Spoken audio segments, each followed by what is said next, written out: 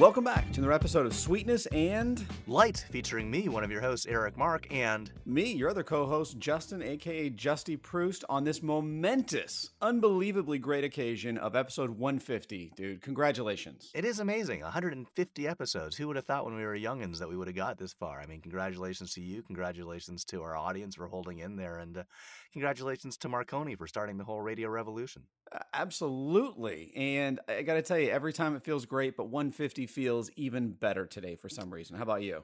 You know, it does. It's like there's never been a bad show. There's never been a day where it felt less good recording than any other day. But today actually feels better than any other day. Well, 100% so. And along this kind of vein of milestones here, I was watching a program yesterday on Paramount Plus called Cradle to Stage. Have you ever heard of it? I have not. So it's a really neat documentary series where David Grohl and his mom, they go around to 6 or 7 different artists, and they range everywhere from R&B to heavy metal to country. And they ended the series with Geddy Lee, one of not only a great Canadian icon, but one of the great rock icons of all time. Yeah, that's amazing. So yeah, Geddy, of course, went to the high school just up the street from me, and his partner Alec Lifeson went to my high school, and in fact was the first ever class president at AY Jackson. So we're very connected to Rush, and notably Rush is the band with the most consecutive gold or platinum albums after the Beatles and the Rolling Stones. So icons indeed. So tell me about it. I know that Geddy, he's called that because his grandmother couldn't pronounce his name exactly correctly, and his parents, of course, were Holocaust survivors, which was an amazing thing. Well, so it was very interesting. So, both of them survived. His father survived Auschwitz or Dachau, and she survived Auschwitz. I mean, just insanity, or Dachau. Wow. I apologize. It was just, unbelievable. But it was very funny because it's part of the documentaries, because usually I don't really get to see the humor side of Geddy Lee. He's usually the artist side, but he's got a wicked sense of humor about his family. Well, he's a pretty funny guy. I mean, if you remember way back in the day, he recorded "Take Off to the Great White North" with Bob and Doug McKenzie in their Second City peak way back in the day, and I guess then they did "Strange Brew," the seminal beer attack movie. Oh, absolutely. And it was just fun because he didn't really he talks about different members of the band and how they got together. But the best part was he does a lot of impersonations of his mom. And it's just hilarious how he does it. But one of the best moments of the whole thing for me was, I guess, when he retired from Rush and music in general, all of his family came, and his mom, and everyone was there. David Grohl, it was all these different band members there. And they all got up and afterwards gave a little speech, and it just sounded amazing. And he even got teary-eyed talking about it. So, the man's had an unbelievably great career. And the funny part was they asked his mom, do you think when he was a kid, did you think he'd be successful? And without missing a beat, she goes, I knew he'd be successful, but not at music. Well, that's mom. Yeah, and I'm fairly certain that if my mom was to get interviewed, she'd say the same thing. So yes, I think that we can definitely thought you'd be that. successful, but not at music, and look at you now. 100% so. Yeah, I mean, it was sad though, of course, how come they retired, because Neil Peart had the drummer, who and lyricist had died after a long battle with illness, who had gone through a very difficult, later stages of life, because his wife and daughter had been killed in a car accident, which had put him into a terrible funk, not surprisingly, and put Rush on hiatus for some time, and then they came back and then ended the career strong before he passed away. But Neil and the boys had contributed a lot to the music world and Canadian culture. And then when he was gone, Alex and Geddy decided that was a good time to end what had been a very successful career. Absolutely. And the funny part to me, looking back on his life and everything, was his very first breakthrough, they were a band, obviously touring for a while there, but his first real airplay on the radio, the DJ said, Getty sounds like a man who swallowed 1,000 razor blades. And I love it. Well, he is in some ways, yeah, an unlikely, frontman singer. He's outstanding bassist, but a very unique voice, and one that that's gotten a lot of acclaim, but not that not everybody loves, certainly. Oh, absolutely. And he acknowledges that. The nice part about it is he acknowledges that. And I don't know, it's just part of the series that is just so much fun to watch, especially like knowing all of these artists is like that they just don't compromise themselves. They don't ever, they meet adversity and they overcome it. And, they all go through massive periods of strife and insanity, but they overcome it and, and they persevere. And it was just neat to hear all their different stories. And I think the underlying fact with all of it is that they have families that are not necessarily supportive at first, but later are. And they've got families that are like together, like it's kind of like your family where you've got a very tight knit group of brothers and sisters, and your mom's this, patriarch or the matriarch of the family. And it's very, very strong. And it's just nice to see. Well, thanks, buddy. Yeah. I mean, that's certainly, as you know, helped me work with you to get to episode 150. Our career hasn't been quite as long as Rush's, but sometimes it feels like it. I'm not gonna lie. Some days it feels even longer, right? Yeah. It seems like we've been doing this since the beginning of time, and maybe slightly before. Absolutely. And to add a little bit of pepper to this wound here, last night we had one of my daughter's friends over for a sleepover. Her name is Juliet, very, very nice, well-behaved girl. And she comes out last night. It's like 10:30 at night, and we're all basically in bed trying to fall asleep. And she comes downstairs and knocks on our door. So Kelly goes to answer it, and she's like, do all of your toilets work? That's never something you want to hear at 10:30 at night. And Kelly's like, yes, why? She's like, well, one of them doesn't anymore. Wow. Kelly goes upstairs, and the girl, I don't really know what she did or how she did it, but the toilet paper roll was like still attached. And when she flushed it, it like just flushed part of the roll with it. Like it pulled the roll, like there was a piece of paper. She didn't tear it off, and it just kept going. So Kelly walks upstairs, and there's like a roll of toilet paper sucked down into the toilet. Wow, that's amazing. That doesn't sound like something that just happens. I mean, that sounds like something you do to your enemies, and don't necessarily report yourself on. I would 100% agree with that sentiment. And the best part was I mean, the way Kelly describes it was that she was really making it sound like it was our plumbing issue and not hers. Well, maybe they do that at their home all the time, and it doesn't cause a problem. I'm thinking about bringing it up. I'm not afraid to do that, as you know, and I think I'm going to have to report back here as to exactly what the situation is at their house. But I also don't want to know. Yeah, I mean, the mystery is part of what makes it fun. But on the other hand, there's certainly a something to be solved here. And I mean, obviously, that brings callbacks to why your first engagement was called off.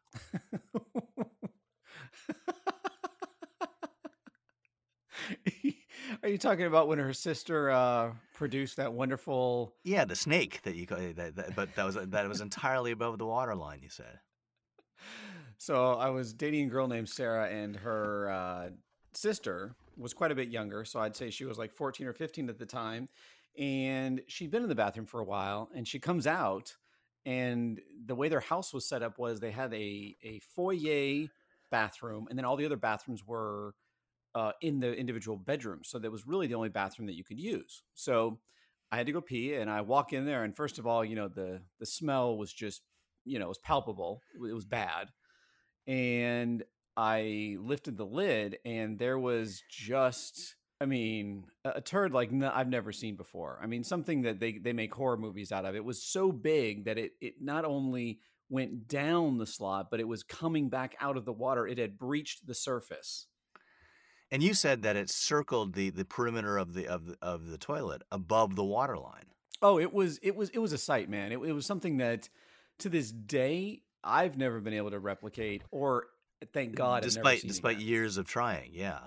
So it's Despite the years of high fiber diet, yes. yeah. Well, that's amazing. Kudos to her. But you said, I guess that in itself, our listeners are probably wondering, that in itself wouldn't end, an engagement. But it was because you marched into the breakfast room and announced it to the family and humiliated her and scarred her for life. That they decided you were not welcome as part of their family.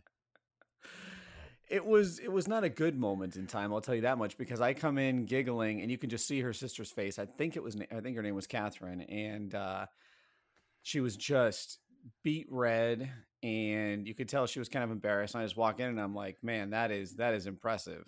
And her mother was a genteel woman from Kentucky, outside Louisville somewhere, and so a horsewoman. this is a big horsewoman, big derby girl, and these are just things you don't talk about, even though it is something impressive. Yeah, because I think that's the problem. They misinterpreted your intent. You meant it as a huge compliment. They took it as some kind of attack. Yeah, and that's on them. Eric, I love that you truly are a glass half full guy, but in this moment, I'm not sure I meant it as a compliment. I was just more stunned, in awe, and questioning how someone could do that. But you knew this wasn't something you were going to see again, or at least not frequently, and it was something that that deserved to be celebrated and applauded. Celebrated and applauded, absolutely.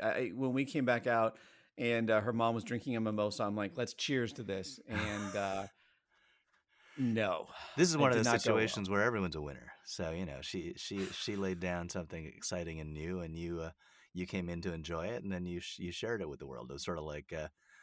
I know we're coming up on, between now and then, there's a few national holidays that we celebrate and things like that. But we are coming up on another anniversary of Apollo 11 landing on the moon, which was a momentous occasion. And you celebrate this like that, like other people celebrate that.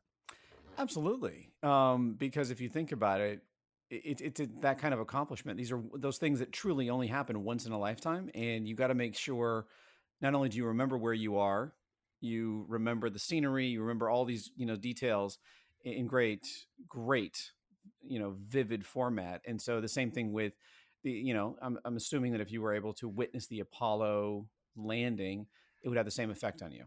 Yeah. I mean, there's, the great moments in humanity, maybe several people have repeated them. Several people have gone to the moon, but only one person did it first, and or walked on the moon first. And this is the equivalent of that. I mean, hearing this, a lot of people could go out, try to experiment and replicate what we're describing. Well, they could try. I'm not sure many people could do it, but at least someone probably could do something similar. But there was only one first, one occasion, one life-changing. Literally life-changing, since it ended your engagement and created the life that you're now living in.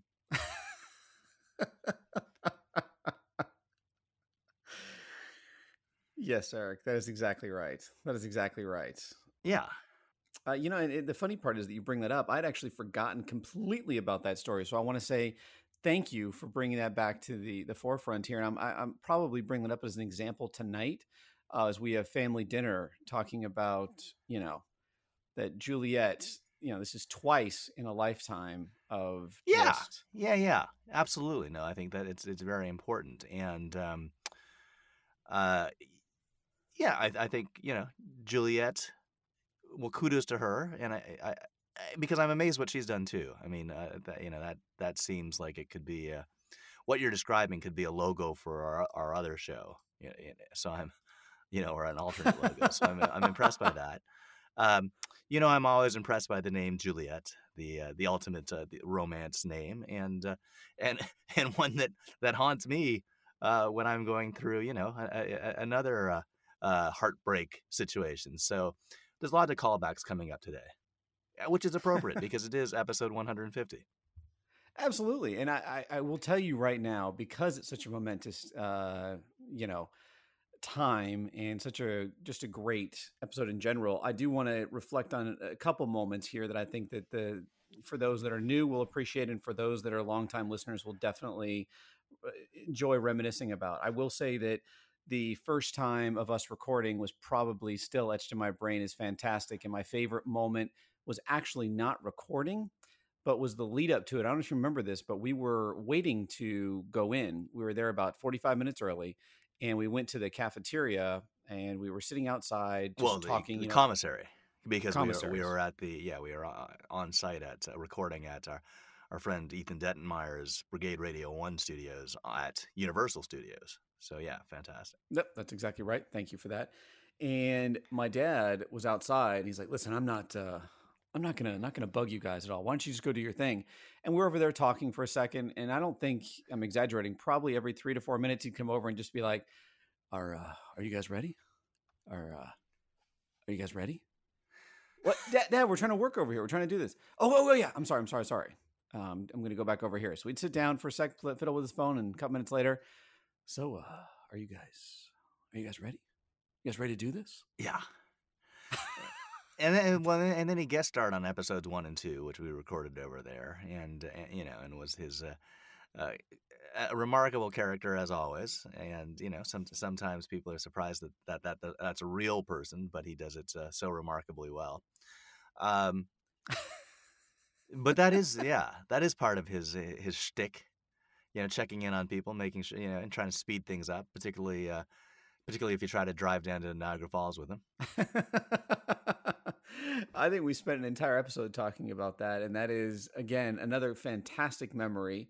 And at some point, I think that we've paid homage to my dad. I'd love to actually have like my mom and your mom on it sometime. I think that would be kind of fun. What do you Yeah, think? that would be fun. That would be yeah. We should have them come by, and uh, Partake. we could pull a Geddy Lee, as they call it. Absolutely. And I think that between, if we could hopefully get them on at the same time, between your mom and my mom, I think that they could probably even do the outdo my father. I mean, even with just stories about your father. My mom has a couple. Your mom has a lifetime full. I think as you and the audience knows, we do family dinners Tuesdays or Wednesdays, depending on when people are available. And this week, my mom was just in just a giddy, fun mood for whatever reason, and she was reminiscing about some of the stories about my father, and she brought up several that I had never heard before. And once you open up that Pandora's box, that woman talked for probably a solid hour Wow. with just hilarious stories. Yes. Amazing and great to hear. Yeah, and it's funny because Susan, Justy's mom, fantastic person, and we've been good friends for years. But I won't, I won't tell this whole story again right now because we've talked about it. But when the time I was at the uncomfortable Thanksgiving at their place after years of fantastic, Thanksgivings, this was when his parents were separating and potentially getting divorced, but got back together for just for this occasion, essentially. And Justy told me, "Oh no, it'll be like on any normal Thanksgiving, 30 people in the great room, 2 turkeys, lots of family and friends." And it ends up being Kelly and Justin and his brother Steve and me and his parents, and that's it, in a little nook off the kitchen. And and they ask Steve to do grace, and he says, "Thank you, Lord, for this bounty before us and for taking care of us during this year, which has been so difficult with so many issues, particularly for my mom and dad. But thank you especially for taking care of us going forward into the new year, which is going to be even more difficult with more problems given their feelings towards each other." At which point Susan, and we're all holding hands around this table, and Susan, who's fantastic and lovely and so nice, but not always the funniest person, opens her eyes, turns to me, and goes, "Bet you're feeling really uncomfortable now," which is very astute and funny in retrospect, if not at the time. Well, and so to just give you kind of different perspective on that, mom gave a different kind of lead up to that story, because if you remember, we showed up there because we weren't, we were living in a different location at that point in time. So we all drove up there. And so mom was saying that leading up to that, and I don't think hopefully you remember this portion of it, but I said, you guys keep making commitments to each other. Can you just keep one for once? Well, prior to showing up, they both signed an agreement that it wouldn't be awkward. What? Yeah, there's mom was looking. She's going to go back and look for the piece of paper. And when she comes on, we can ask her about this. But she stated that in order to make everyone, because Thanksgiving for her was like, that's her day. It's like her favorite holiday. It was everyone's together in this great time. And she was really upset because there was only going to be a few of us this year. So she wanted to make sure that it wasn't going to be awkward and it was going to be fun. And it was not only as far as from that as you can get. The agreement was not held up. And so apparently that night, Dad slept in the car. She wouldn't even let him sleep in the house. Wow. Well, yeah, it was a crazy, crazy time. And it was like one of those things where we again, a normal Thanksgiving with the Pruss, amazing, great stories, great times, fantastic food, much drink, and then retiring to play some to watch football as people do, or to pull out the old garage band and rock out. This time, dinner, very uncomfortable dinner ends fairly quickly, and we just leave. And to wrap up the story, that was the last Thanksgiving we ever spent with Eric. Yes. And in the following year, Justin calls me and says, "Hey, you want to come back for Thanksgiving again?" And I said, "I'm so sorry, and I really appreciate it. I don't want to bail out because you guys have been so generous and kind over the last few years. And by the way, the part of this is I'm Canadian, so I celebrate Canadian Thanksgiving a month earlier, and so the Pruss, Justy and the extended Pruss, very kindly invited me into their home several years in a row, including this, this one year where I'm the only person in a very awkward circumstance.